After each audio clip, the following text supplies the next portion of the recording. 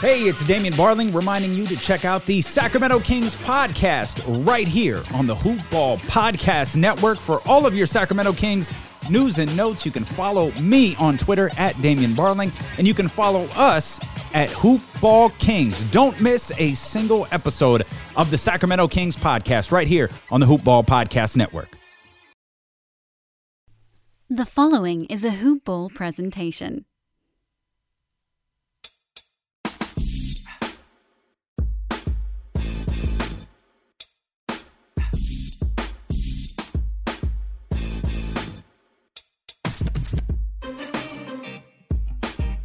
What's going on? Welcome to another edition of NBA Today. I'm your host, Corbin Ford, and listen, you have a treat today, or at least you have a treat. I have to include myself in this too. I got co-founder and director of scouting for Red Team Scouting, personal friend, podcast mentor, the guy who actually got me my first startup as a guest on a pod all the way back when, Mr. Alex West. Alex, man. How are you doing? You're just giving me way too much credit. Now I feel like I have a lot to live up to, and I don't know if I can do it. So thanks for just weighing that down on me right at the start, giving me like this lofty goal I got to live up to. But I'm doing good, buddy. I'm doing good. How about you? You know, man, I'm doing good. I can't complain. You know, at the end of the day, getting a chance to talk hoops and trying to find some semblance of normal and all the craziness is great. And I mean, you know, I'd love to talk about a better team than the Cleveland Cavs, but that's the team we got today.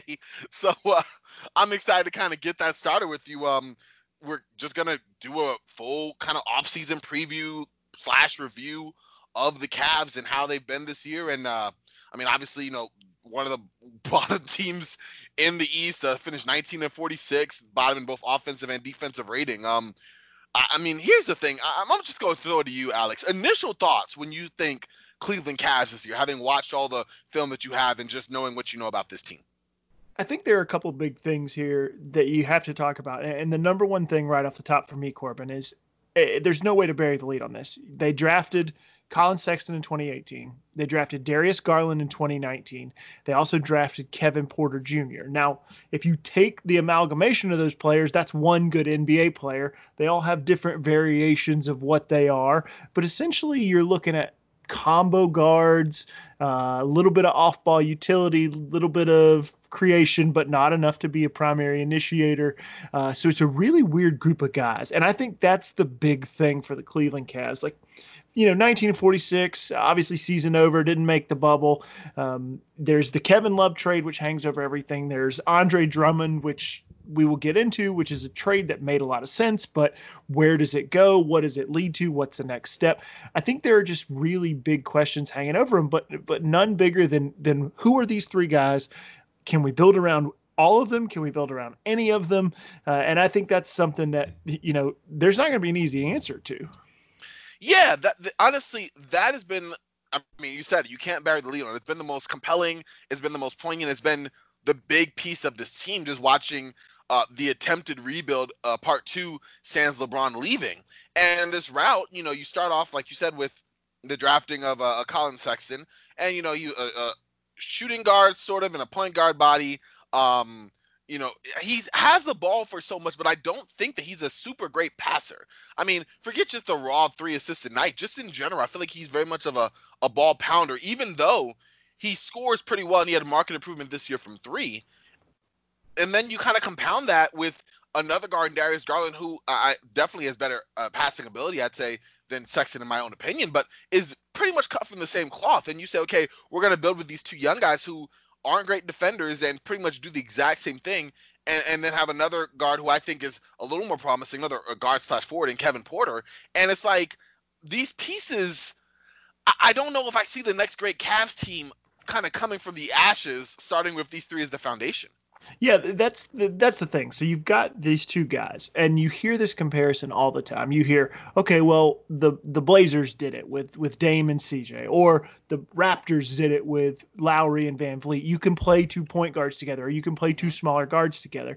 But the thing about these two guys that makes it a little more difficult is neither one of them, with Fred Van Vliet and Kyle Lowry, you've got 2 of the smartest off-ball position defenders in the league, guys who can, play at that point of attack, but off the ball can still be disruptive.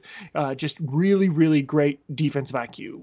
With the Blazers duo, you have two guys who can initiate the offense, who can get into the lane, who can create havoc, create warps, be able to attack the defense, and create for other players.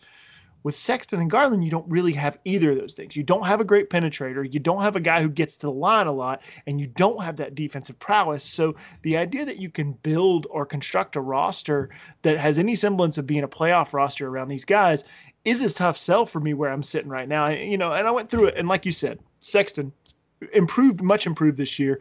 Showed he could shoot the ball, particularly as a catch and shoot guy. He was really nice at doing a lot of things. But you hit the nail on the head. He's not a pass first player. He's not even a player who can create with passing. In fact, he's 4th percentile in assist percentage among guards. Whoa. He's 2nd percentile when you compare assist to usage percentage. So, those aren't great numbers to look at for your lead guard. And I think the Cavs actually kind of figured that out late in his rookie season. And they moved him off the ball a little bit more. And like you said, there has been some success, particularly with his shooting splits. He shot 38% from 3 this year. That is unbelievable. That's a really great clip for a guy, who's 6'1", 6'2", probably being defended by a 2 guard. Did a lot of nice catch and shoot work.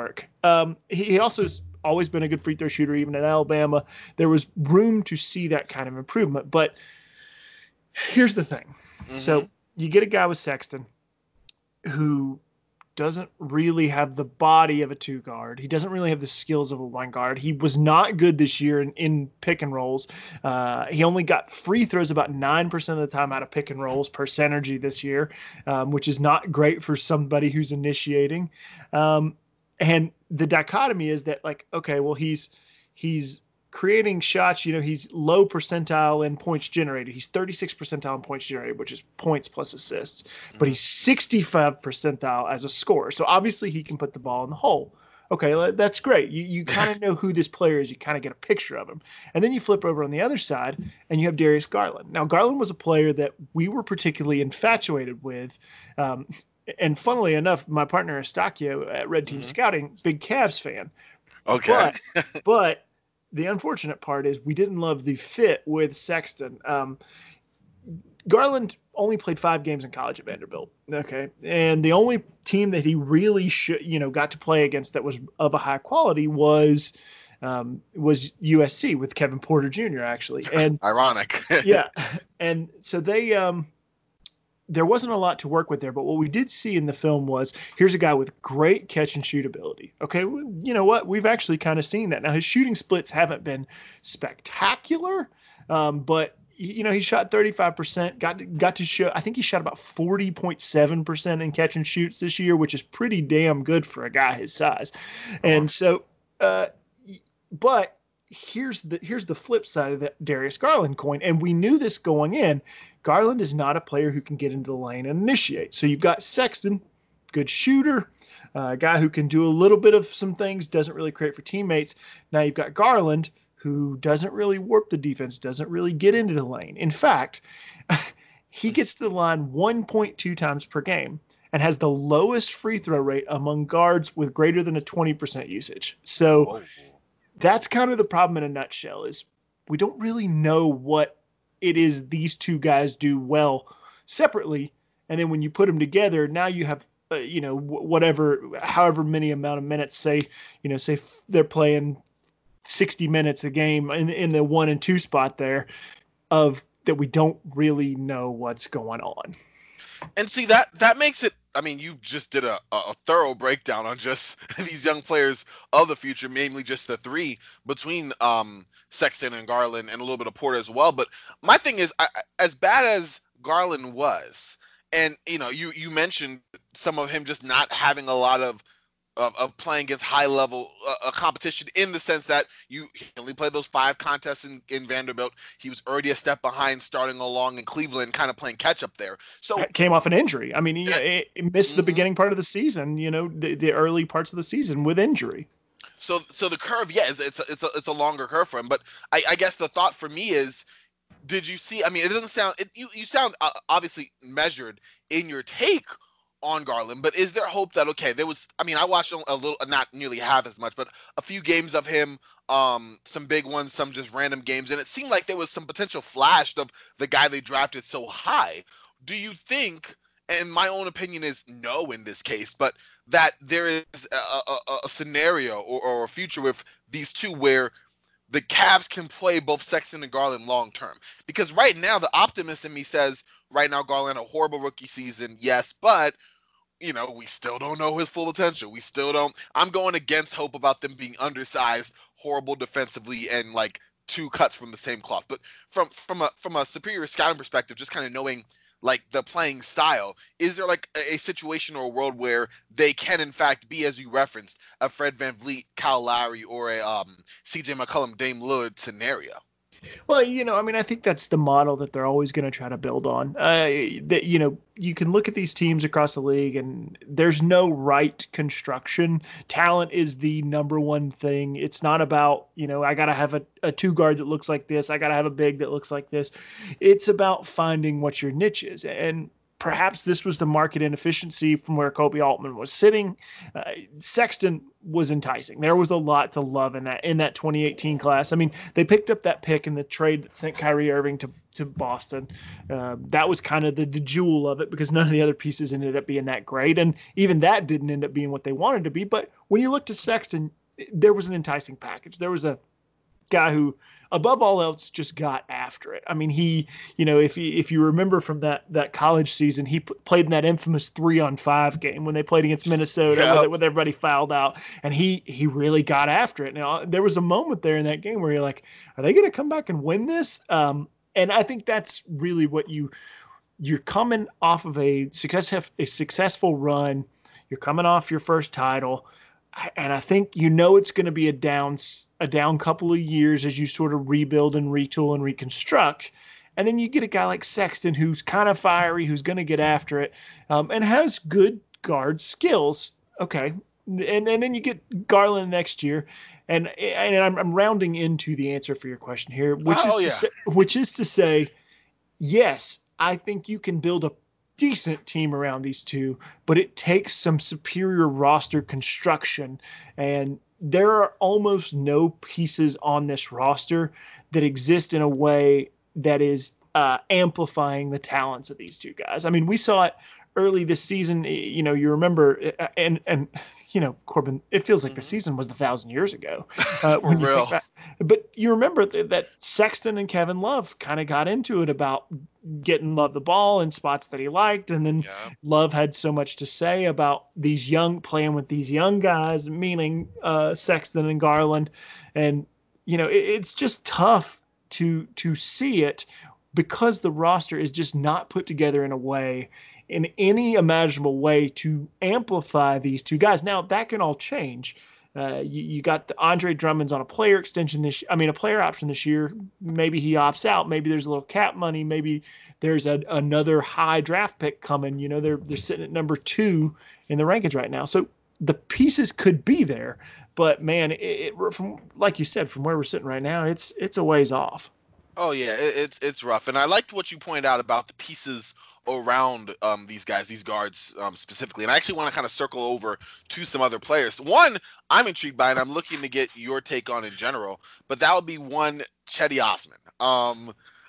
He's 2 NBA seasons at this point. I don't really count his first one. I count it. It was his rookie season, but it was a lot of LeBron's last year. And I feel like rookies and young players on LeBron's teams, let's just face it, they're not getting ample development time. But at this point, he's 25 years old. He's proven that he has good three-point shooting numbers. I think he shot 38% overall. According to NBA.com, he shot 38.8% on catch-and-shoot threes this year. Defensively, it seems like he tries really well. And according to ESPN's DRPM metric, actually rates out better than players like Josh Hart or even like a Joe Harris. I guess I wouldn't say comps to him, but guys that I would think are quote-unquote possibly better defenders than him on paper. But at the same time, he's had some weaknesses. I know he played a lot at small forward and like a small ball 4, but he seemed to me to kind of be too small to play small ball 4, and he wasn't the greatest finisher around the rim. I know it's a lot of times he kind of just got there, which was great, and then it seemed like he kind of careened out of control. but I like his skill set as like a player who he doesn't need the ball in his hands to be effective. And that's great because you're not going to get the ball often when, sadly, and this is, I guess, a good and a bad thing, when you have guys who will either great finishers or people who will demand the ball as far as like control of it in a Sexton, in a Garland, in Porter, in Kevin Love as he's around. So what do you think Osman kind of is as a player? Is he just solid three and sort of D player? Is he someone who's a solid starter? I mean, is it just him being on a bad team that I'm sure obviously some of the skills like the 3-point shooting will probably translate, but just in general, is there anything to make of him 2 years in? Yeah, I mean, I think there's a semblance of a workable player there. The downside sort of with Cedi Osman is that he's in year 2 and he's 25 years old. I mean, that's like coming out of a senior year in college, that's that same kind of age. So the upside of looking forward to a guy, you look back at people who came into the league in 2017, and I'm just going to pull somebody at random here, but like players in the 2017 draft. Okay, the number 1 pick was Markelle Fultz in that draft. Markelle Fultz is 22. So that's, that when you think about, yes, he is in his second year in the league, and yes, he has professional experience overseas, but that upward curve that NBA guys tend to love, that idea that, youth plus athleticism is potential. Well, he's getting a little bit older in that curve, so that curve's kind of starting to flatten out. And I said that to say this: when you're 25 years old, for most guys, and this is not true for everybody, but for most guys, you're kind of who you are. And for Cedi Osman, that's a guy who, he can shoot the 3 ball. He's got some nice utility as a passer. He's more of a secondary passer, secondary creator, a guy who knows how to make the right passes and knows how to make some good reads. And he's an all right defender. I mean, there's certainly not many all right defenders on this Cavaliers squad, but I think he does well in spots. You probably don't want him to be your number 1 point of attack guy for wing players, which for a decent number of games this season against your Kawhi Leonards and your LeBron Jameses and your Paul Georges and your big wing creators, even guys like Gordon Hayward, he's going to draw those assignments a lot, and that's not really where you want him to be. But no. As a contributor on a good team, yeah, I think he's a piece. Now, let me couch that and say, I don't think Cedi Osman is a piece for this team. I think that he is somebody who can be sent out in a trade, maybe bring back an asset here or there. I think he's a little bit too they're going to need really specific skills. I mean, we talked about these two guys. If they're going to build around them, which maybe that's the right path, maybe it's not. But if you're going to build around these Garland and Sexton guys, you're going to need really specific wing defenders, similar to what Lloyd Pierce has done in Atlanta, and kind of constructed a roster around Trae Young with the idea that we need really rangy guys, we need switchable guys, and we need be able to cover a lot of distance to help Trae defensively. So that kind of similar mindset is how you have to approach this. And Osman's not really that kind of defender. He's not that rangy, switchable, super switchable, point of attack can contain guy that they really, really are going to need to sort to amplify all that talent. Yeah, I can agree. I agree with a lot of what you're saying there, especially on the defensive end. I feel like he is someone who can be deployed in spots, but I hadn't thought about him possibly not being the best fit for this team. I thought, okay, he's not going to rate out as like some star or even like a really solid go-to player, but I mean, you would agree at least like a useful or as quality, maybe too strong a word of a rotation wing. Yeah, I think so. And like you said, speaking of that, those minutes at the 4, he played about 13% of his minutes at the 4 this season, and the Cavs were an atrocious -20. Their rebounding really kind of suffered while he was playing the 4. So he probably is more of a 3, despite being listed at 6'8", which is something in the modern NBA we consider that to be, nearly a big, definitely a forward. Yep. He doesn't really profile that way. I think he's more of a guy who's going to play that 3, who's going to be defending wings, who's going to be doing a little bit more chasing and playing away from the basket. I agree with a lot of that. I'm going to keep right on moving. You mentioned forwards. I'm going to use that as a very, very loose transition into some of the forwards on this team. I'm going to start, as a Lakers fan, I feel almost obligated to do so, with a former Laker forward who's sort of found his niche in Cleveland. We're going to talk about Larry Nance Jr.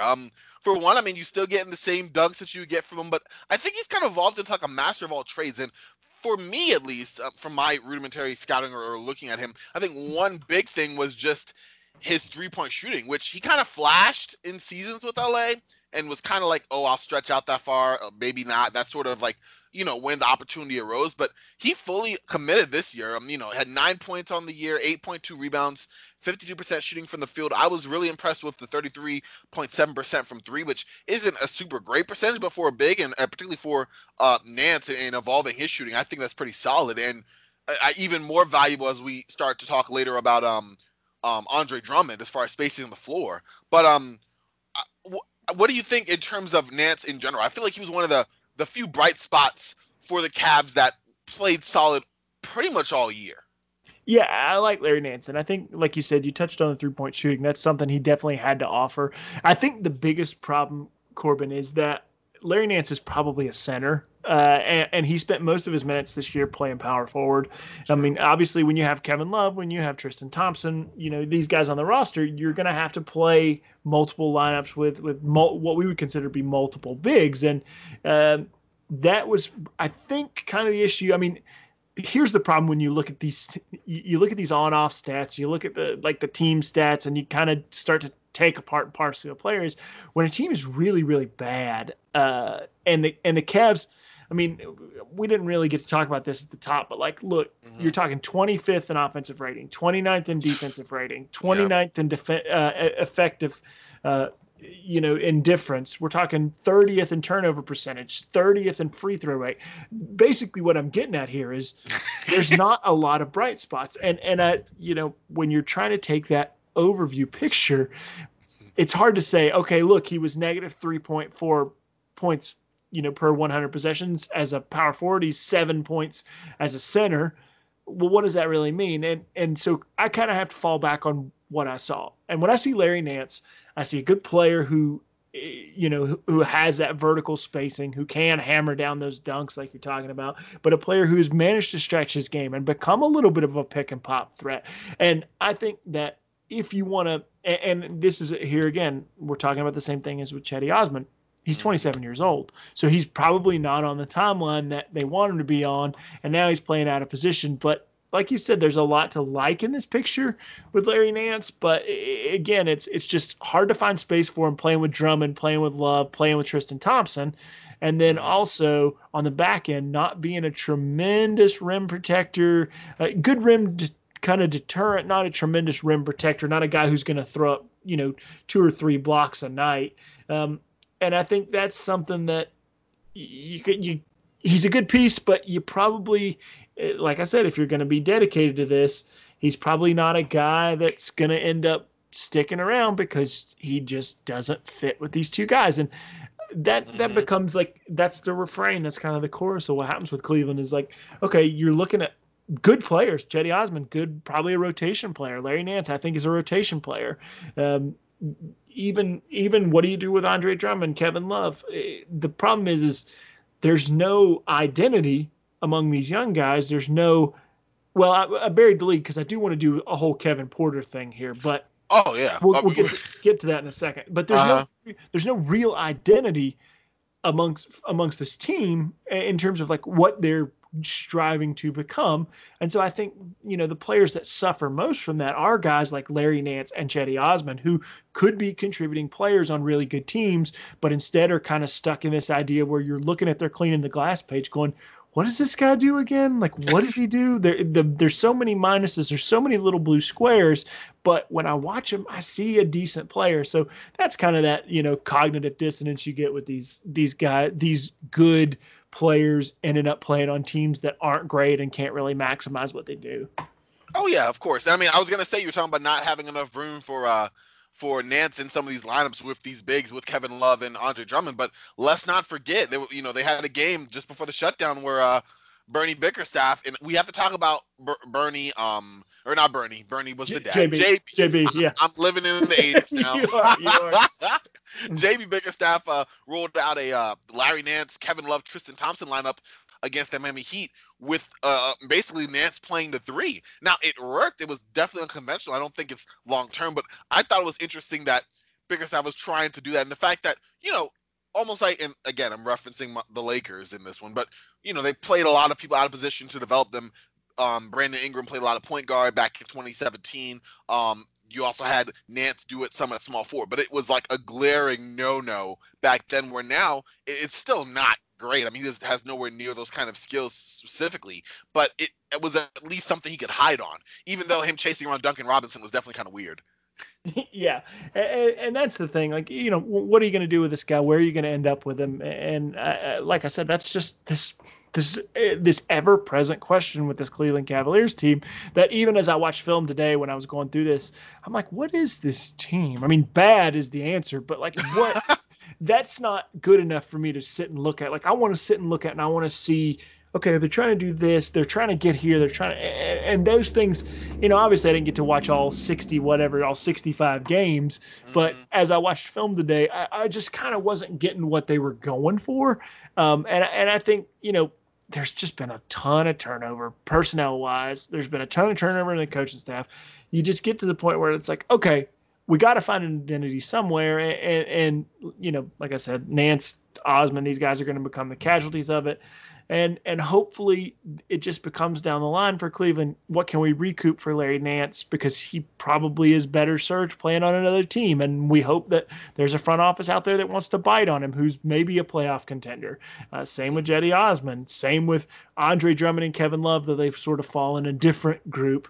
But you just got to hope you start recouping the losses here, because there aren't, outside of the pick, outside of the number 2 pick in the 2020 draft, which is a class that doesn't necessarily have that top tier talent like we've seen, particularly in the last 2 seasons with Zion and Luka, who were those just elite tier, and everybody kind of knew it except for apparently Phoenix. And Sacramento didn't know that Luka was the elite talent, but you don't have that Luka Doncic or that Zion Williamson this year. So they're still going to kind of be looking, kind of recouping losses, trying to figure out how to put a team on the floor that can do something. And we're going to spend a lot of time looking at this team, and we're going to spend a lot of time talking about the 2020 draft class at some point. And there are no perfect fits for this team. And there's not a guy who's going to come in and immediately fix all the problems. The ability, the not defending threes well, the not protecting the paint, not getting to the free throw line. There's no fix-all player anywhere, but particularly in this draft class that lacks that higher end talent. I think there are a lot of good players, but that higher end talent isn't immediately available. Like, you don't see it immediately when you watch this class like you did with guys like Luka and Zion. So it's a long road. But that's the very roundabout way to say I think there are going to be some casualties, and honestly, for Larry Nance, being a casualty of the Cavaliers experience may be the best thing for him. If he's playing next year with Dallas, playing with Maxi Kleber and Porzingis and Dwight Powell, and finds his place there, or goes here or goes there, ends up traded here or there as a piece, that's probably the best thing for him, because you get a little more structure, you get a little more idea as to what you want, what coaches want you to be, and maybe you get to play a little bit more center. Of course. And you know what?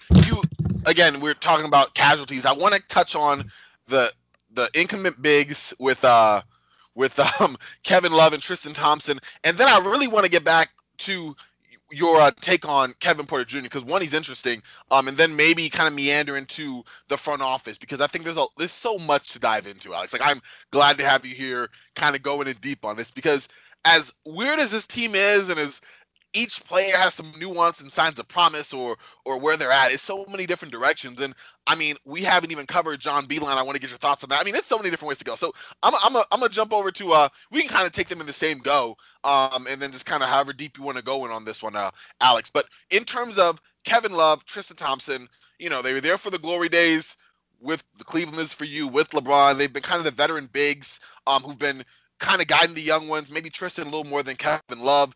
Love's put up some good numbers, but I don't think his impact has been the same that it once was, especially thinking that I really thought this would be the year that he would build up some trade value and possibly trade to Portland or something, and it just never happened. And then for Tristan Thompson, he had almost like a renaissance that was very intriguing. As something to observe and look at as far as him flashing some more offensive potential. He averaged a career high 12 points a night on 51% shooting. I mean, it was solid. It almost felt like a fluke to me, but it was really good what he did. Career best numbers on points and rebounds. So in general, you could break it as you please or kind of take it as a whole. But what do you think about with these two bigs who, I mean, ideally, I guess you would like to be gone from Cleveland at the end of the year if you're really trying to dedicate to the youth movement or whatever direction you're going for as far as kind of building from the ground up? Thompson, I think there is a basketball argument to bring Thompson back. He does a lot of things really well. I mean, we saw how impressive he could be in those stretches playing in the LeBron era. He's a guy who there's this like group of rebounders, guys like Robin Lopez kind of falls into this same group that are really, really annoying. And I say that in like the nicest way possible. And Tristan Thompson is so annoying because the thing that he does is he is consistently on the glass. He is, just imposing his will, making sure that maybe he's not beating you all the time, but you always have to be aware of where Tristan Thompson is. And that's reflected in his stats. He got 4 offensive rebounds a game this year. He's a guy who is just annoying. Now, I don't know, 28, 29 years old, if he's a guy who's going to want to hang around in this rebuild movement. He's a free agent this offseason. So there was a lot of talk about trading him. Nothing ever materialized. It's hard to say which direction that was. Did Cleveland really want him to come back? I think that's a very real possibility. Or, was there just nothing that really worked? And then, of course, they didn't end up buying him out. So I think Tristan Thompson still has some good skills that would really benefit this team, particularly as a roll man, vertical spacer, again, just being generally annoying. I think those are things that young teams look for, particularly if you start to kind of hone in on who your pick and roll guards are, or, even just screening for Garland and letting him kind of work off it. Something he did really early on at Vanderbilt and got into this year. He had kind of a renaissance late in the season and kind of found out who he was, being able to settle in behind screens and just knock down jumpers. So I can see a path where you want to keep Tristan Thompson on the roster. Now, I don't know that they're going to do that. And like I said, he doesn't really fit on the timeline, but there is a path there.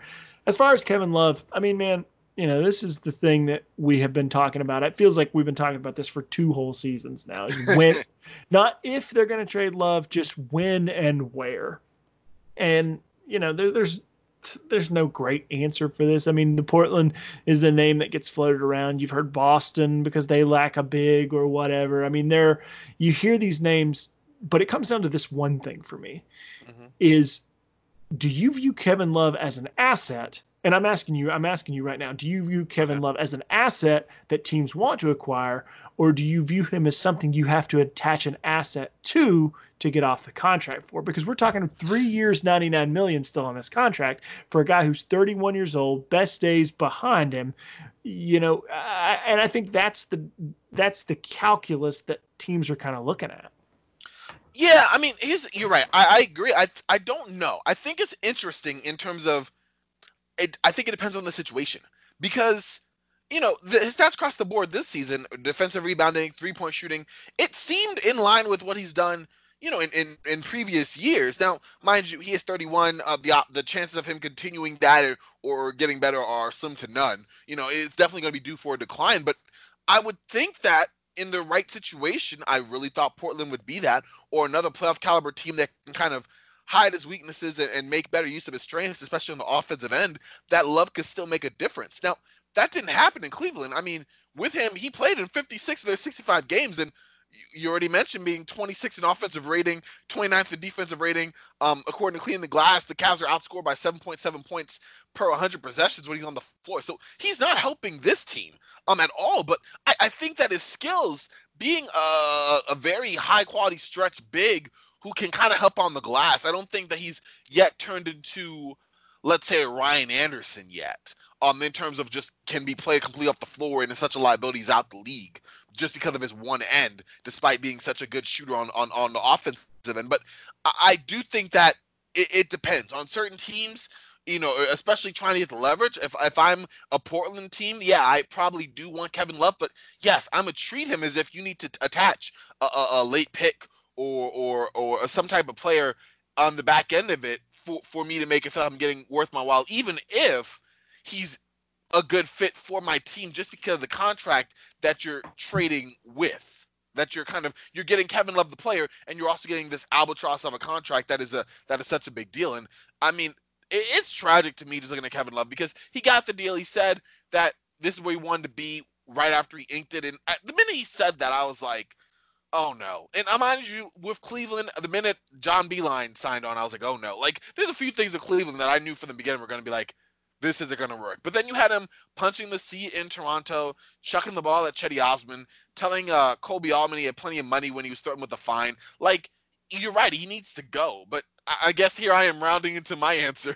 I think it really just depends on the team. Because I do think in the right situation he's a great asset. I wouldn't trade him to like Charlotte and expect him to give a good impact. But on these middling teams that could use an extra piece, he's not the bump that'll take you over the top. But I think he's like a really good complementary player who can help out as what he was in Cleveland, a really good third piece.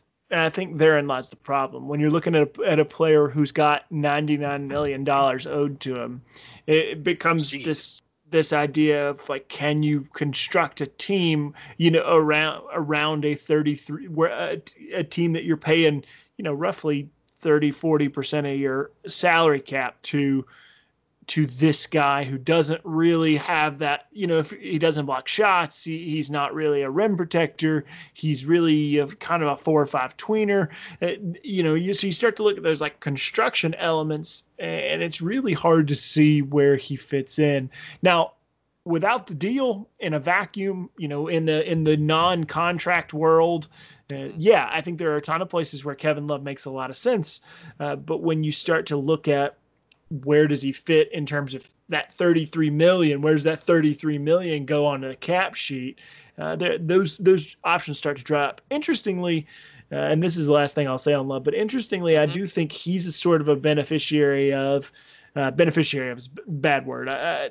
He is going to probably find more suitors in the lowered salary cap era. Obviously, with the virus and everything, the cap, we don't really know what's going to happen. But team control, having marketable stars is going to become an asset, particularly for these middling market teams. And I think that Kevin Love can be the beneficiary. I think that some team, now I don't know that it's a good team, but some team is going to have an interest, and it may well be Cleveland. They may just think, okay, this is our guy. We're going to roll with him. We'll find a coach, be it J.B. Bickerstaff or whoever, who can sort of smooth out the wrinkles between Love and the young guys. But I do think he's a player who's going to benefit from the fact that the cap's not going to spike. Teams are going to have to look to make trades. There's going to be a sign and trade market. All these things sort of play in his favor in terms of getting out of Cleveland.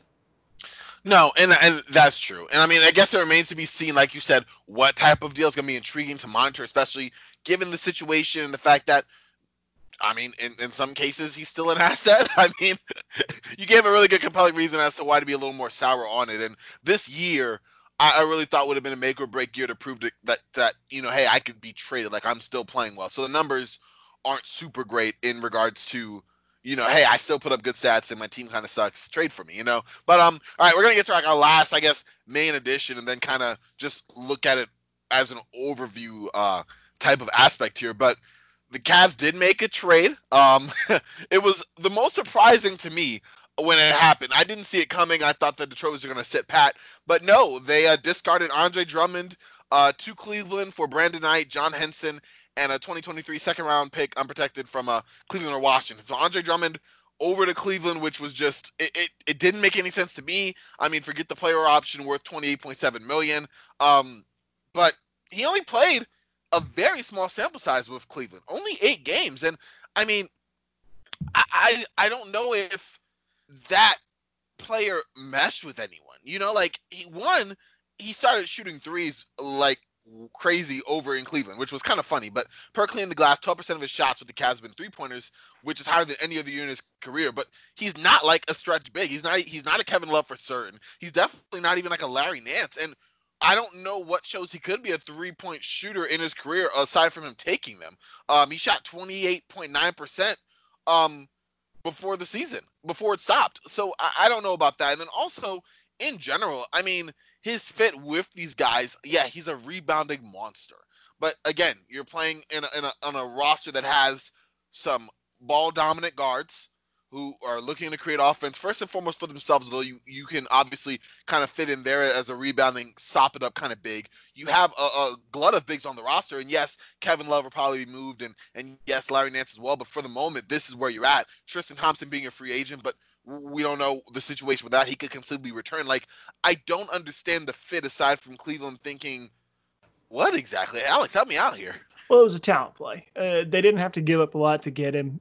Andre Drummond is a name. I mean, he's a guy that people know, and you look at the counting stats and you go, 17 a game, 11 boards. Here's a guy who's, blocking shots. I think he was probably top 10 in block shots this year.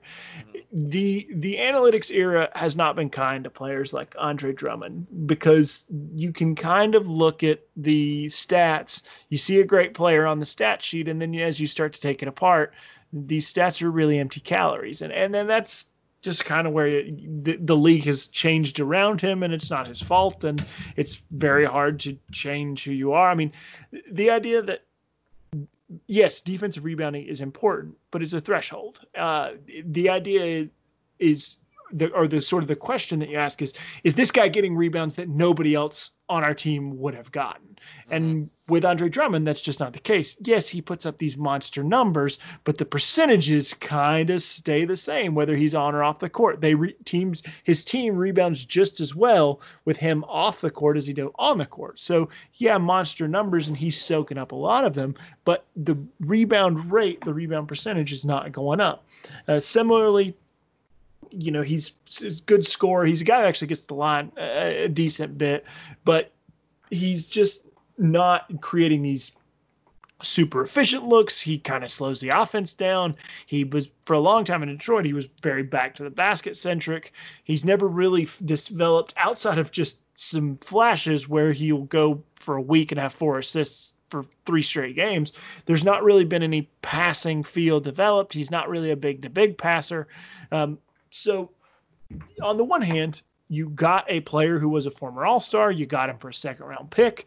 And I 100% think when you're a team like Cleveland, whether it's a salary dump or whether it's you're using your cap space to help another team facilitate a deal, taking on these riskier talent plays is good, but you kind of got to have an idea of what to do. And I don't know that they don't. I'm not sitting in the room. I'm not saying that they just brought him on and are sitting around going, now what?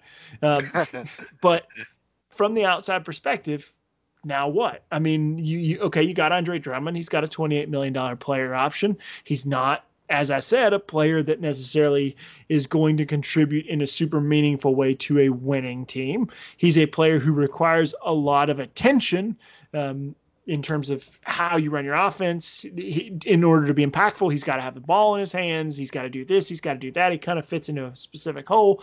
So what happens? And I think the most logical answer is this. Andre Drummond has a $28 million player option this year.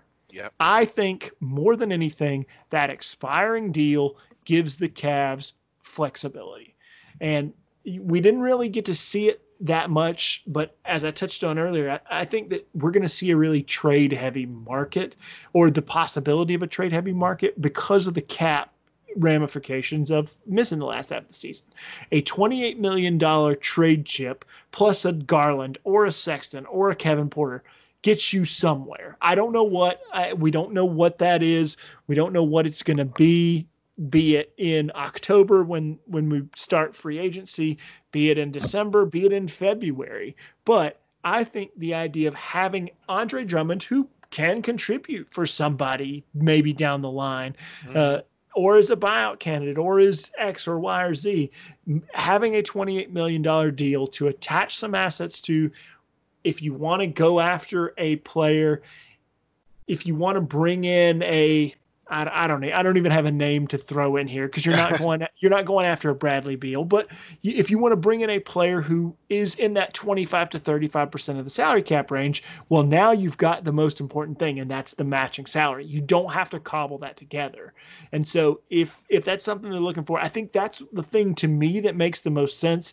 I really don't know. Like I said, the issues are kind of all over the board with him, but that's at least something that you can hang your hat on.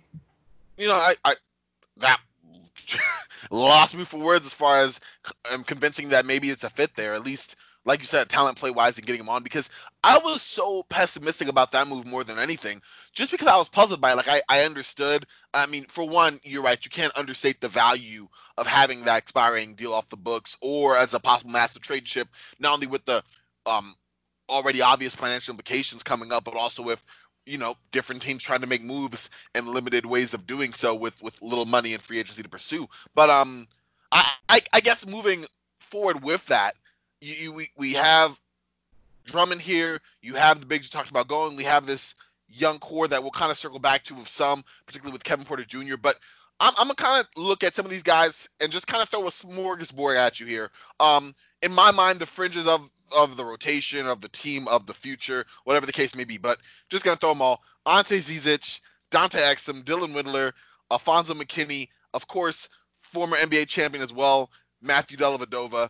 Do you have any thoughts on any of these guys just before we kind of go back to more of these big picture things? Yeah, I like Dylan Windler. Okay. 4-year guy at Belmont, a guy who shot like 42% on catch and shoots.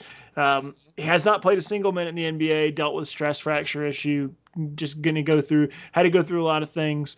Was also the Cavs union rep on that one union call. I thought that was really funny that they picked Dylan Windler, who hadn't played a single NBA minute. But I actually really liked him coming out. I can't remember where I had him on my draft board, but he was definitely in that like borderline first round grade for me. Okay. I think he's a player who actually has a lot to contribute.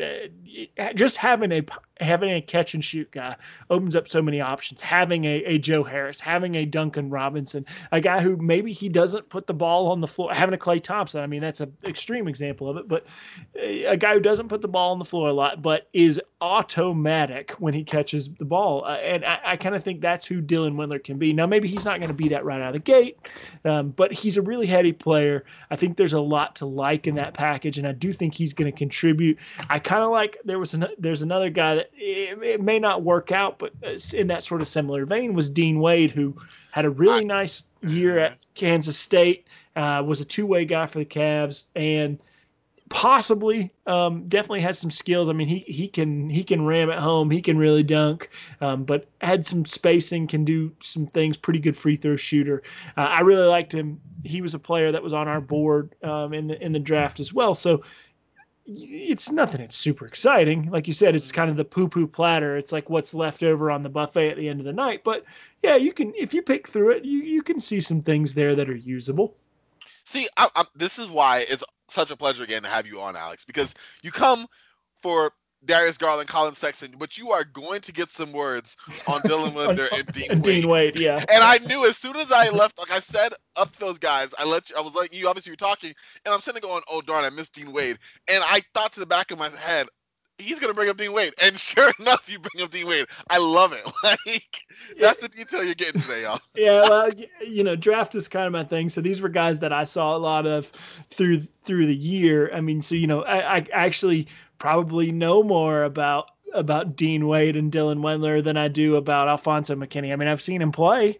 I've seen Alfonso McKinney play for quite a few years now, but when it comes down to like strengths and weaknesses, when I look at him, it's like, okay, I know who Alfonso McKinney was playing on Toronto and then playing in Golden State and then this year, but like, I watched Dylan Windler. I watched 5 or 6 games while he was at Belmont. I watched probably 10 or 11 games of Dean Wade play at Kansas State. So those are actually guys I know a little bit better. So I know it's kind of off the beaten path, but those are two guys that, Wade probably doesn't develop into an NBA rotation player, but there is the possibility of a guy there. And if they can get him some minutes, I mean, he played two-way. He played reasonably well in Canton this year.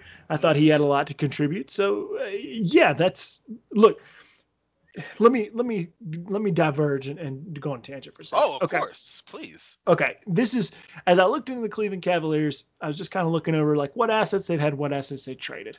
Okay, so they traded a pick, which made perfect sense at the time. While LeBron was still there, they traded a second-round pick to get off Richard Jefferson's contract.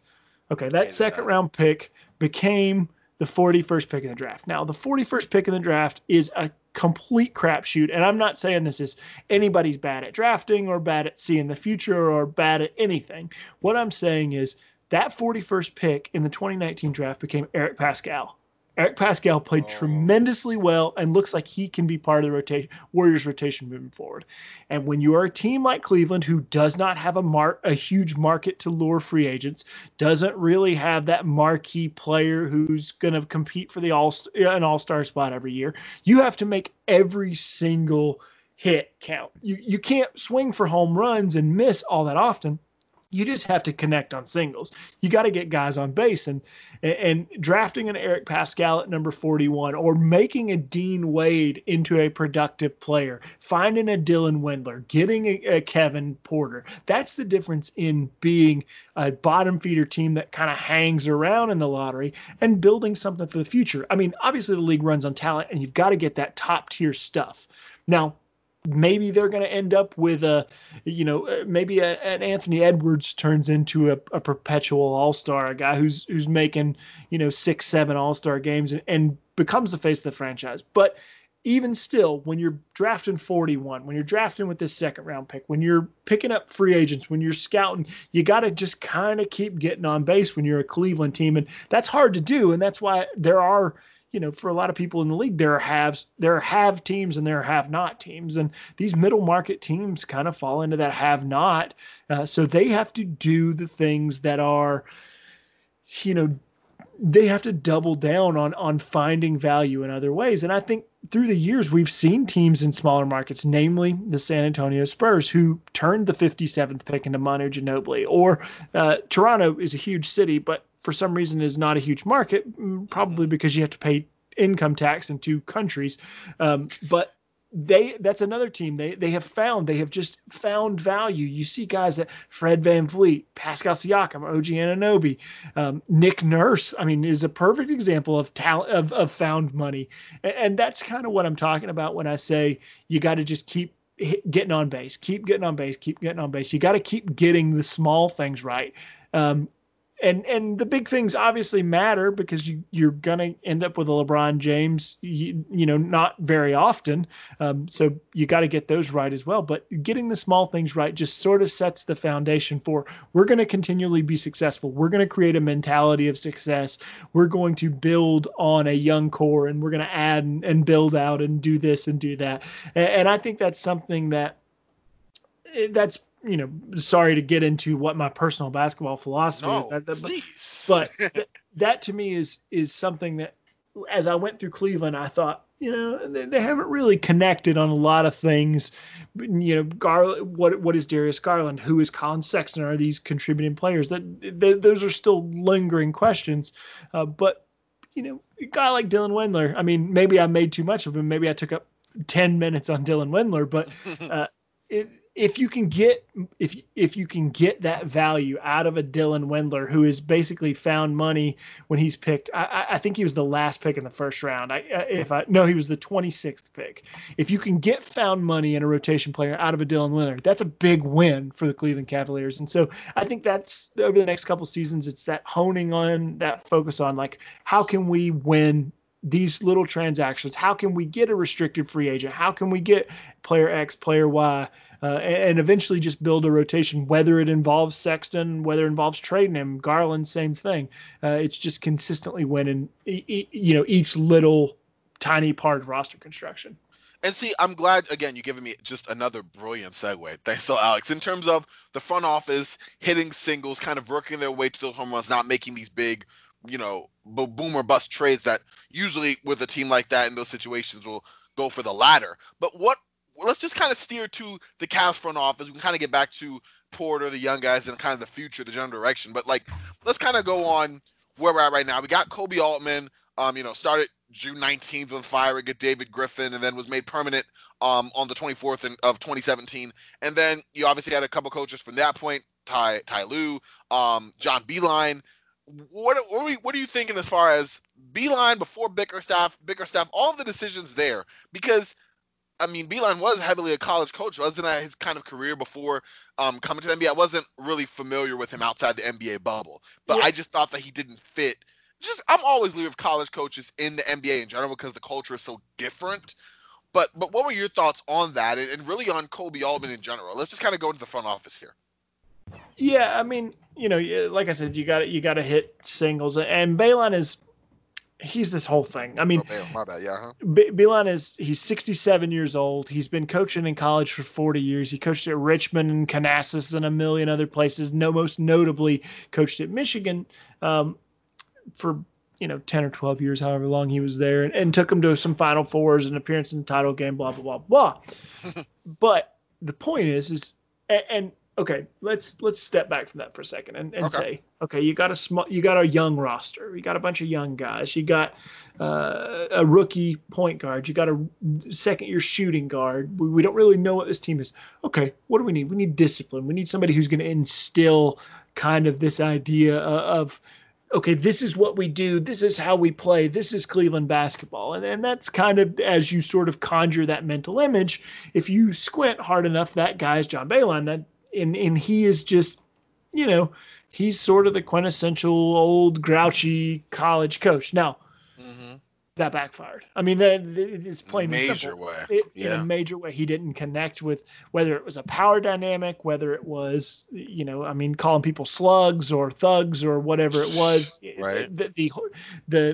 That dynamic was just awful. It just didn't sit well with the young guys. It didn't sit well, particularly with the older guys, and it just never materialized as something that was going to work for them. So you kind of hit the reset button with America's interim head coach, J.B. Bickerstaff. Right.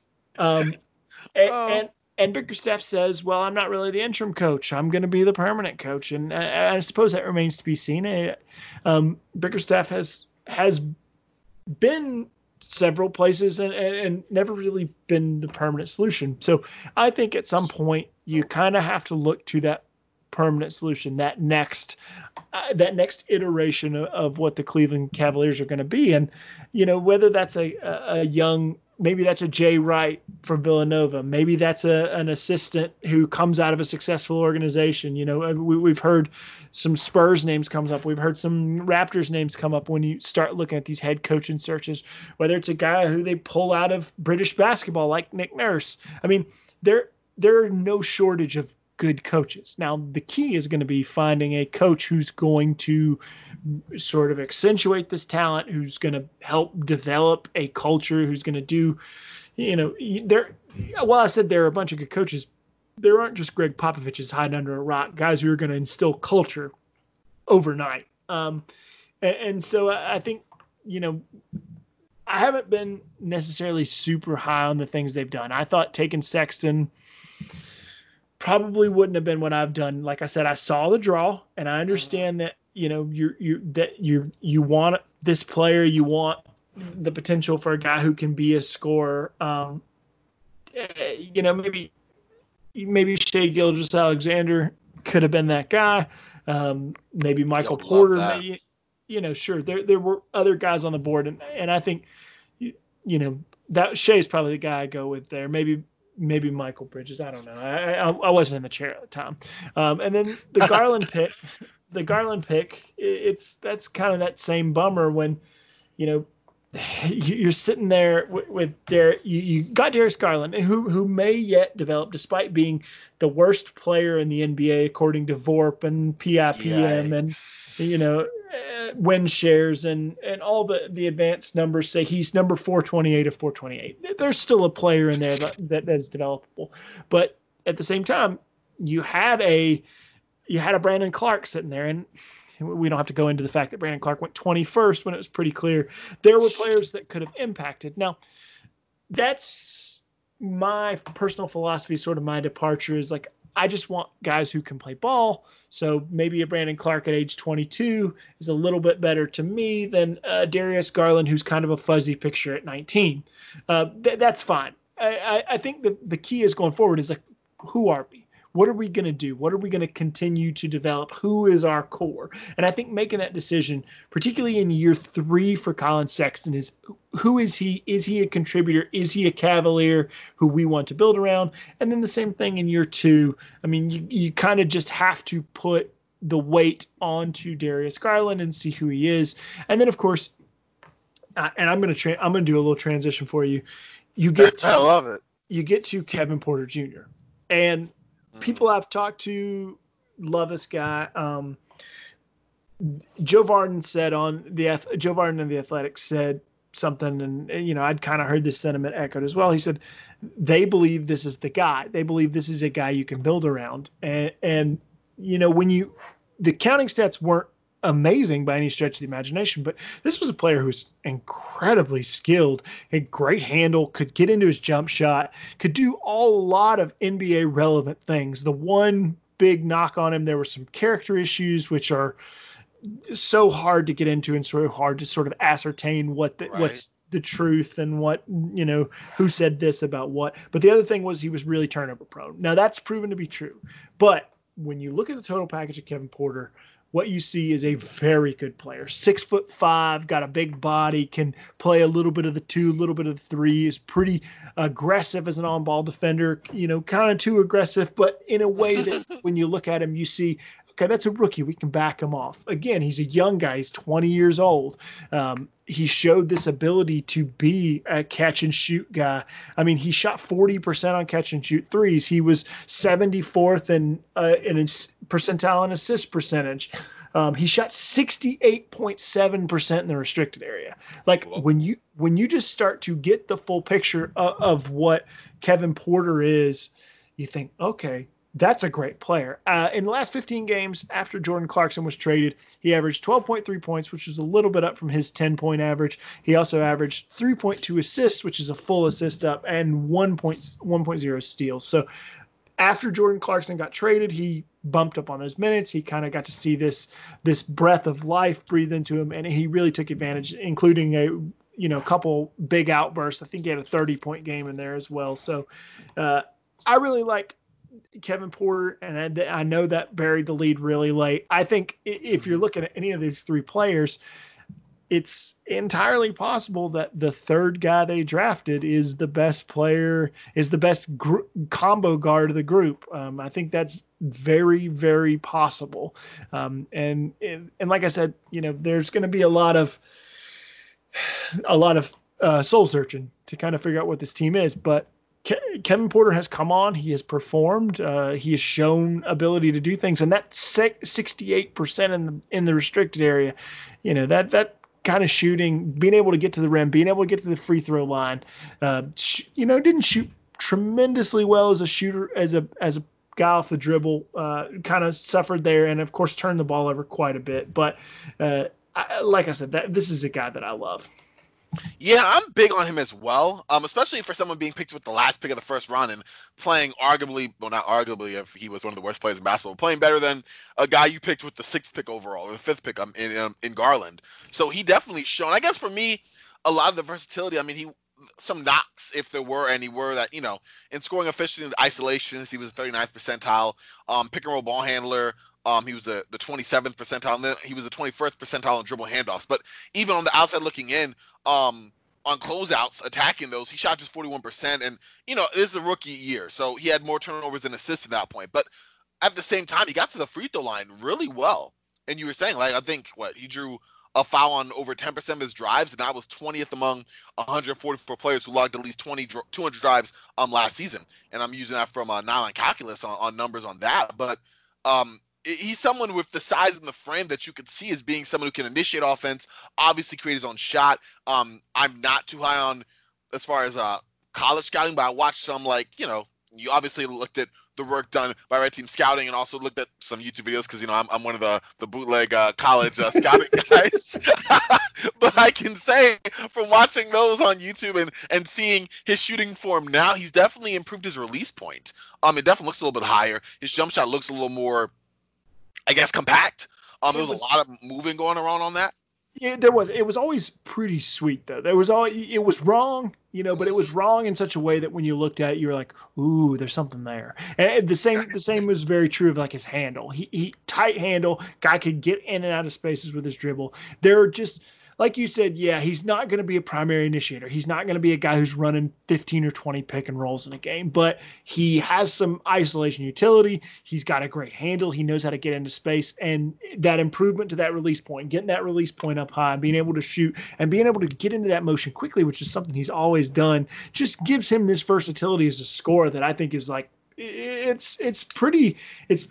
going to be a really good player. And Corbin, I mean, we're the 55-minute mark of this podcast or whatever. Oh wow! maybe I'm going to say something that maybe nobody's going to hear, but I think it's entirely possible that Kevin Porter 2 seasons from now is the best player on the Cavaliers and is in that hunt for being one of the better young players on this, not just on this roster, but one of the better young guards. The kind of he'll be 23 in 2 seasons. Wow. If he could be one of the better young under 23 guys in the league, I don't think that's out of the question.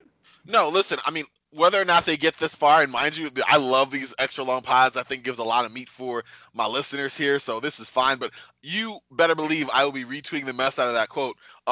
So they're not going to get the lead buried on that one. They're going to get that in the open and have to listen to get your backing on that. But I have another question, follow up on Porter, just from you putting a lot of work as far as scouting him and kind of seeing his play. He's not there, as you said, as someone who can run 15 to 20 pick and rolls. He's not a Luka Doncic. That's not going to happen. You see him as like a Jimmy Butler kind of, and I don't mean to do like a direct player comp, but someone who you can look at and go, okay, you know what, he can be initiator enough that we can have, let's say, a scoring guard or a couple of spaces on the floor at the guard position. And yes, we're not running the offense through him like a LeBron James or like a point forward in that way, but someone who can get them into their offense, let's say like a Brandon Ingram this year.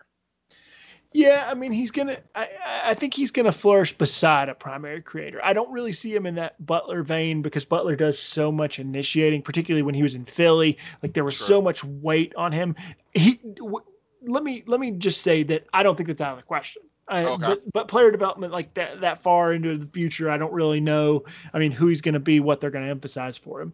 I don't see him being that guy next year, but I do see him as a player who, beside a really good primary creator, somebody who can warp a defense, he's a hell of a cutter. I mean, he's explosive. He's smart. He knows how to get into space. He knows how to use his body and his physicality when he gets into space, and being able to attack a warped defense is going to make him really, really dangerous.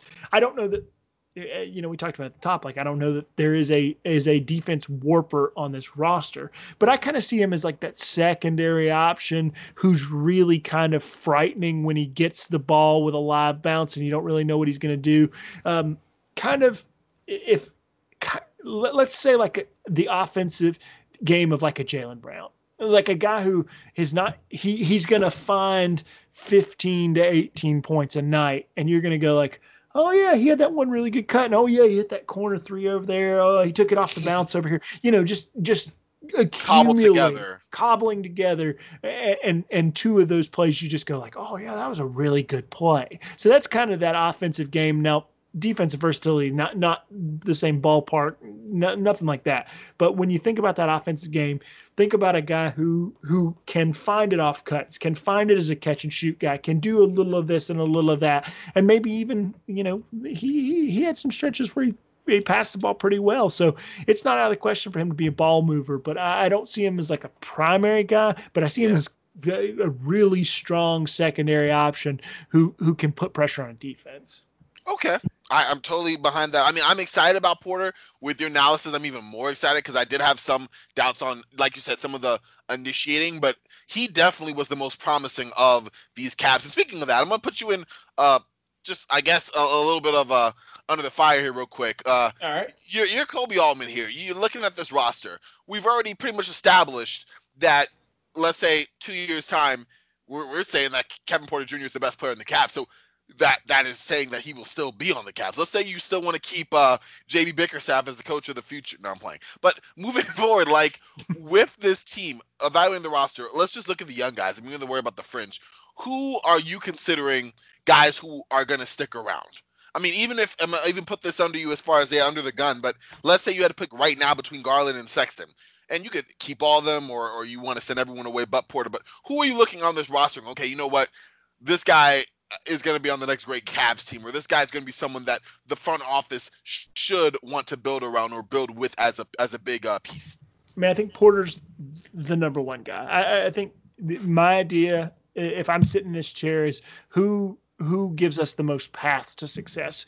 You know, who can I put the most different lineups around and still be able to cobble together a successful team. And I think Kevin Porter's that number one guy. I think there's pretty easy to see how Kevin Porter, maybe not as the number one guy or even the number two guy, but it's pretty easy because of his size, because of his explosiveness, because of his catch and shoot ability. I think he's the easiest to just sort of form into, okay, he can do a lot of things. Beyond that, I mean, it just so much, Corbin, is going to depend on what happens in this draft. Are they going to go after a James Wiseman, a big, kind of bruising old school center from Memphis who we didn't get to see a ton of, but what we did see was a guy who, was going to use his size, going to impose himself.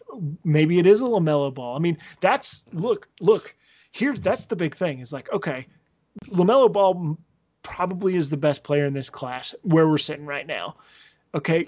LaMelo Ball is also a guard. I mean, if you're the Cavs and you're sitting at number one, do you take this best player available? Do you take LaMelo Ball, or do you look for an Isaac Okoro or another wing type guy who fits in beside him? And I think that's really tough. I mean, I think if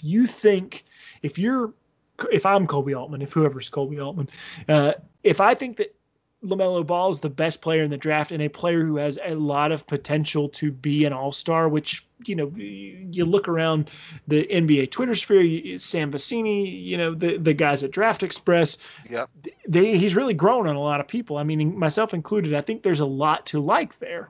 Do you give up on what is possibly the best player in the draft because he doesn't fit with your roster construction you're not necessarily in love with? I mean, that's the tough question that there is no answer to, because they have to make that decision. And from where I'm sitting, listen, we'll figure out something to do with Sexton and Garland, but if there's a LaMelo Ball on the table, maybe he's not they guaranteed home run like Luka or like Zion, but maybe, from where I'm sitting right now, as just me, I think he's the best player in the draft. So I really can't see a scenario where I pass on the best player in the draft just because it doesn't fit with my roster construction. And you kind of get into this idea of like the past sins, the sunk cost or whatever. How much are you going to let it dictate what you do in the future? And I think that's something the Cavs really have to look at is how much of this is sunk cost. Maybe none of it. Maybe they can figure out a way to do it. But I the more I watched today and the more I'd kind of just gone back over my notes and looked at it, I think there's some sunk cost here. It's just a matter of kind of figuring out which of these guys is going to be on what you said, that next great Cleveland Cavaliers team. And boy, I'm glad I don't have to decide it. Oh yeah, no, that's tragic to me. I was gonna say you do such a great job of transitions. I was gonna make the next one. We're looking forward. We have, let's say we just keep Kevin Porter, boom, because I'm in the same mindset as you in regards to the fact that with Cleveland, wherever I'm in the draft, I'm not looking, we already have a guard here. We already have a guard there. Maybe Kobe Altman should, because you drafted two guards who essentially played the same position and neither have really stood out for, any good reason as far as, we're not nominating either of them as someone that they're both right now could easily be expendable for another guard if the shoe fits. But, right. That maybe for Altman, he might be forced just to protect his job. Hey, if I draft 3 straight point guards, this doesn't look too good for me because it's a sign that I failed in one of the two, which in my opinion, yeah, he probably did miss on that. But you're the draft expert here. Like I said, you're one of the founders of Red Team Scouting. Of course, you knew we had to use you for draft prowess. I don't want to go too deep into this because, I mean, I wouldn't be a great co-host if I didn't keep a little for you on another appearance on this show, but I wouldn't be doing my job here. But in regards to the Cavs, you mentioned LaMelo Ball. If he's available, being one of the best prospect in the draft, if the Cavs can take him, they should. I mean, you have them as a 40% chance, or according to where they are, of getting them one pick. Who are some names you don't even need to throw like 2 or 3 aside from him that you could see work on Cleveland, and maybe not a perfect fit, but just someone that you're like, okay, you know what? There is a universe where a James Wiseman fits here, or where an Anthony Edwards, who I don't think fits, but Anthony Edwards can come out as the lead offensive initiator that Kevin Porter Jr. can mesh perfectly with. Like, who are some guys you see in this draft that you look at and go, okay, Cleveland might be a spot for them possibly? Well, right off the top, if I don't mention this one name, I'll be shunned from the red team scouting Slack. So I got to start with Deni Avdija, who plays in Israel, plays for Maccabi Tel Aviv. Deni Avdija is a 6'9" kind of combo forward, figuring out what he's going to do. Really smart player, one of the best high IQ guys in this draft. Doesn't necessarily put up huge defensive numbers, but has really good positioning. I mean, I think he's averaging 1 block per 36 or something like that, but a block and a steal, something like that. So it's not spectacular numbers, but when you watch the film, he's a guy who really knows where to be. He can push the ball in the break. He has some of those guard talents. So I think that's an interesting fit. I mean, that's probably more what you're looking at if you draft in the number 4 spot versus the number 1 spot. Similarly, Onyeka Okongwu, another Southern Cal guy, kind of a rim runner, bouncy, probably the best rim protector in this class. I think that, okay, we've got 10 centers on the roster, but if Onyeka Okongwu is the guy who comes to you, I'm not super in love with drafting a rim runner, but it is a feasible option. I think it's a guy who they can explore. We talked about LaMelo Ball. And then the other guy I have to mention, one of my personal favorite players in this draft, Isaac Okoro out of Auburn, forward who hasn't really grown into his legs as a shooter just yet, but if he does, has the potential to be a point of attack defender, a guy who can tackle those big assignments night to night, a guy who gets the line a lot, so help ease that pressure by putting some pressure on the defense and being able to get into some seams and attack there. He would have to find a shot. That would be a big deal about where Okoro goes, and that's going to be one of the big deciding factors is how much do you think that's going to bother him. But kind of a guy cut from that bigger wing mold who is going to draw tough assignments night to night, going to be able to guard the point of attack pretty good team defender as well. So, yeah, I mean, it just, there's so many different options there. You got Deni Avdija, who's this kind of offensive changeling who can sort of fit in where he needs to go. And then you've got Okongwu, who's the rim runner. And then you've got Okoro, who's kind of the wing. And then you could even see a guy like Killian Hayes. I mean, Hayes probably gets Kobe Altman fired because he is a point guard, played in France this year. And played in Germany this year, but he's a guy who probably gets him fired, but he fits into the mold of he can do a lot of things. He's 6'5", he's rangy, he's got a good wingspan, he's got a good head on his shoulders, he can initiate, he can play off the ball, he can do this, he can do that. But you probably get fired if you draft 3 point guards in a row. So I was going to say, it's a tough minefield for Altman coming up, huh? Yeah, I mean, listen, consequences be damned. If I'm sitting there with the number 1 pick, I probably just take LaMelo Ball and say, okay, this is the player that I think has the best chance of being an all-star. I can't live in the past, and I can't get mired down with the fact that I have a couple of combo guards. I have to figure out what to do with them, and maybe that's trade them or whatever. But if I'm sitting there with that number 1 pick, and we're still, it feels like 15 months out from the draft because it's going to happen in October this year. But that still, without being able to see these workouts that have gone on yet, without having the one-on-ones, having the pro days and all this stuff, the information has become a little bit scarce. I mean, at this point, I've been through most of the film for most guys in the top 30, so I kind of know who they are, but that perception always starts to change and what is actually draft season. I mean, you're going to see guys kind of rise and fall on, man, did you hear he hit 15 jumpers in a row, hit 15 3-pointers in a row in a private workout, which is always confusing to me because it's like you have a body of work. Why do you just base it on the workout video? But whatever. Exactly. Anyway, a lot's going to change. I think there are a lot of different options, but, I don't envy the person who has to make that decision. I mean, neither do I. And unfortunately, Kobe Allman already has a checkered history. He hasn't been put in the best situation, but I don't think he's also made the best of it in terms of turning it around. So it will be interesting to see what he does. We've kind of managed to go an hour and some change deep on several different areas about the Cavs in terms of future and everything going on there. Do you see a situation where they can turn it around in the next, 2 years or so? Like, as far as a, looking on them, what do you think is their ultimate future? Is it bright? Because, I did a podcast recently with, actually Eric, of the Timberwolves, and it was in such a weird space where they are right now, who they're building around, where it's kind of fundamentally flawed. It's like, okay, there's a universe, I'm sure, where this can work out well for this team, but as currently constructed, they can expect to be in a similar situation to slightly better or even slightly worse, in 2 years' time out. Looking at this team, what do you project them in modestly? I mean, we're not, fortune tellers here, but what do you think? Is there a way that you could say, hey, they could turn it around, or do you kind of see more of the same, barring any extreme moves or roster turnover? Well, they don't have a Karl Anthony Towns, and that's a big thing. Like they don't have an anchor point and saying, okay, this is a generational talent, or this is just a really good player, all-star level player. That makes team roster construction a little bit cleaner for a team like Minnesota. Is like, at least we have an idea of who our best player is. Okay, so now how do we start to fill in the gaps around that? I think the hard part about Cleveland is they got to figure out who their best player is, and right now, who is it going to be 3 years from now?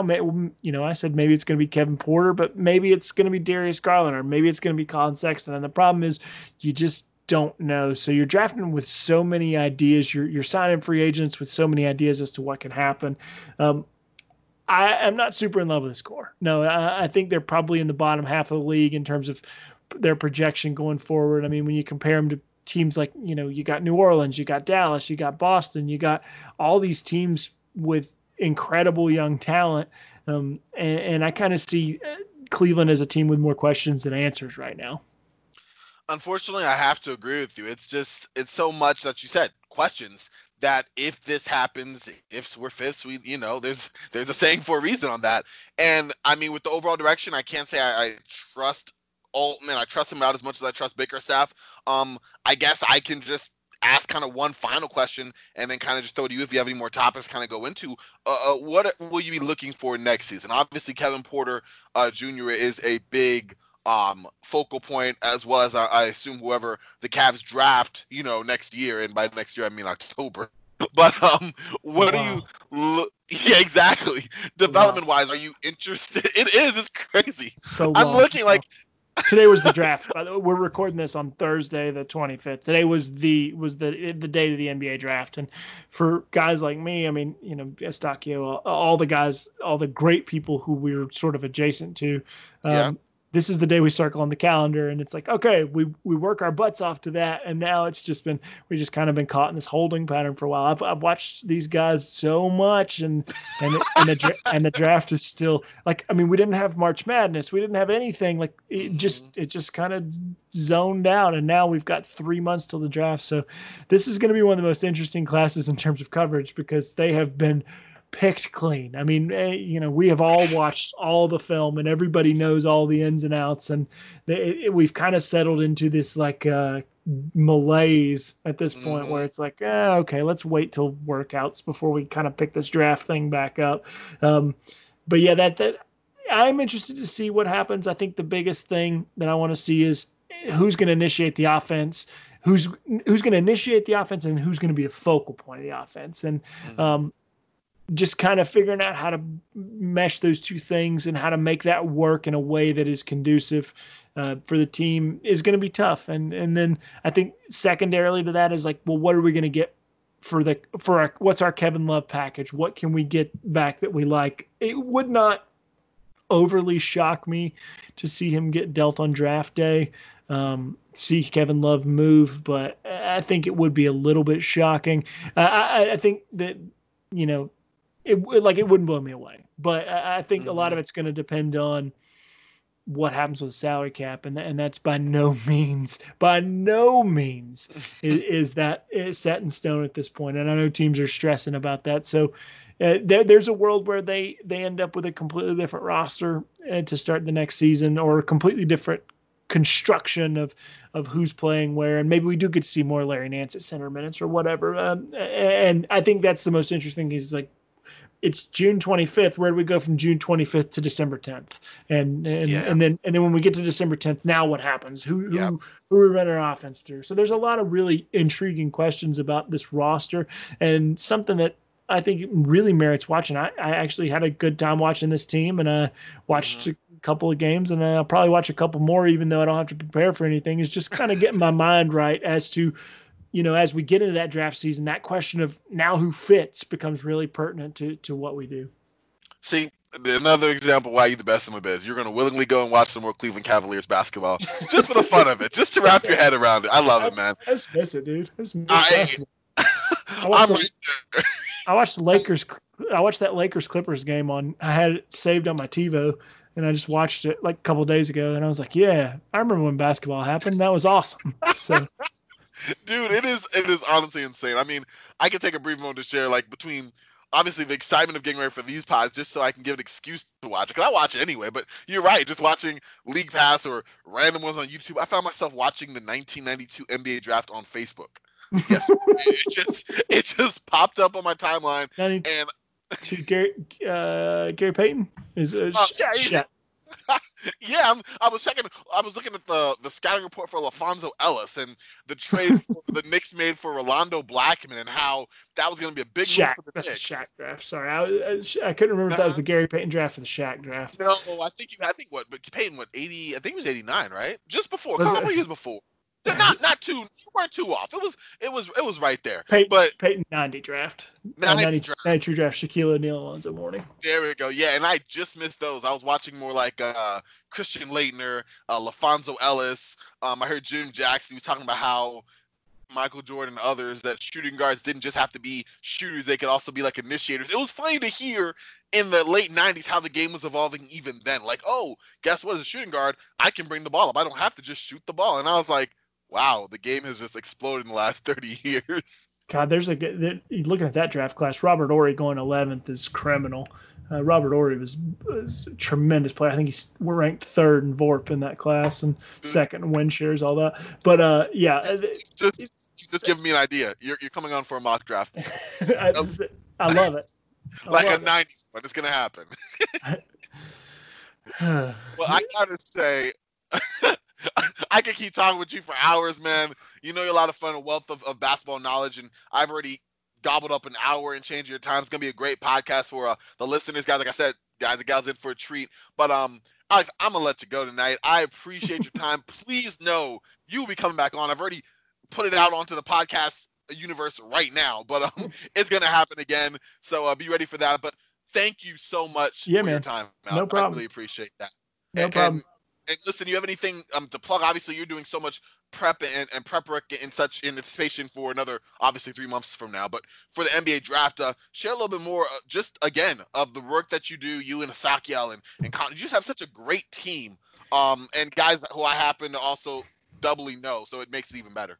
Yeah, I mean, we have all branched out in different areas. I've been getting my master's degree, and Connor is full-time student coaching, and it's been a little bit of everything all over the place. Our guy Josh he moved and got a cat, and it's been a crazy time for us. But I think we're going to zero in and start focusing on the draft probably in about, I want to say September. Got time.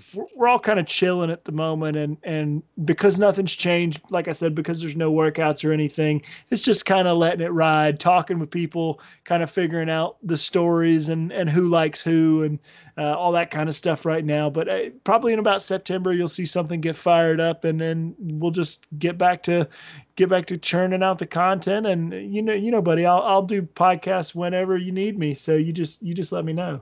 I appreciate it, man, but that's a dangerous thing to say to me. I'll take it.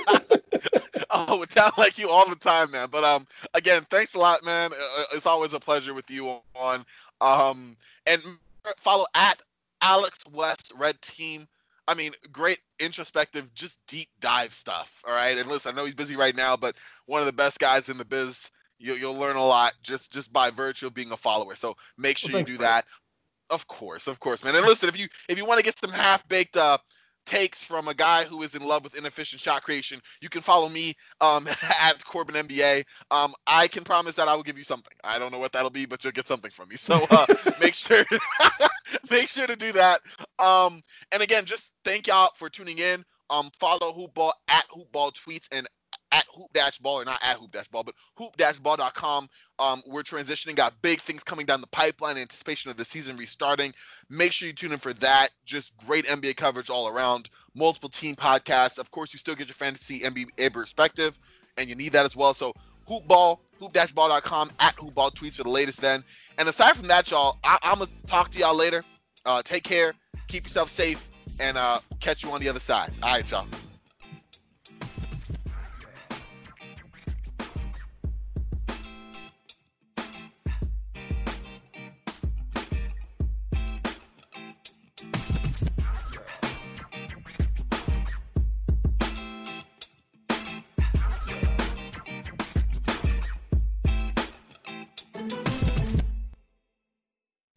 This has been a Hoop Ball presentation.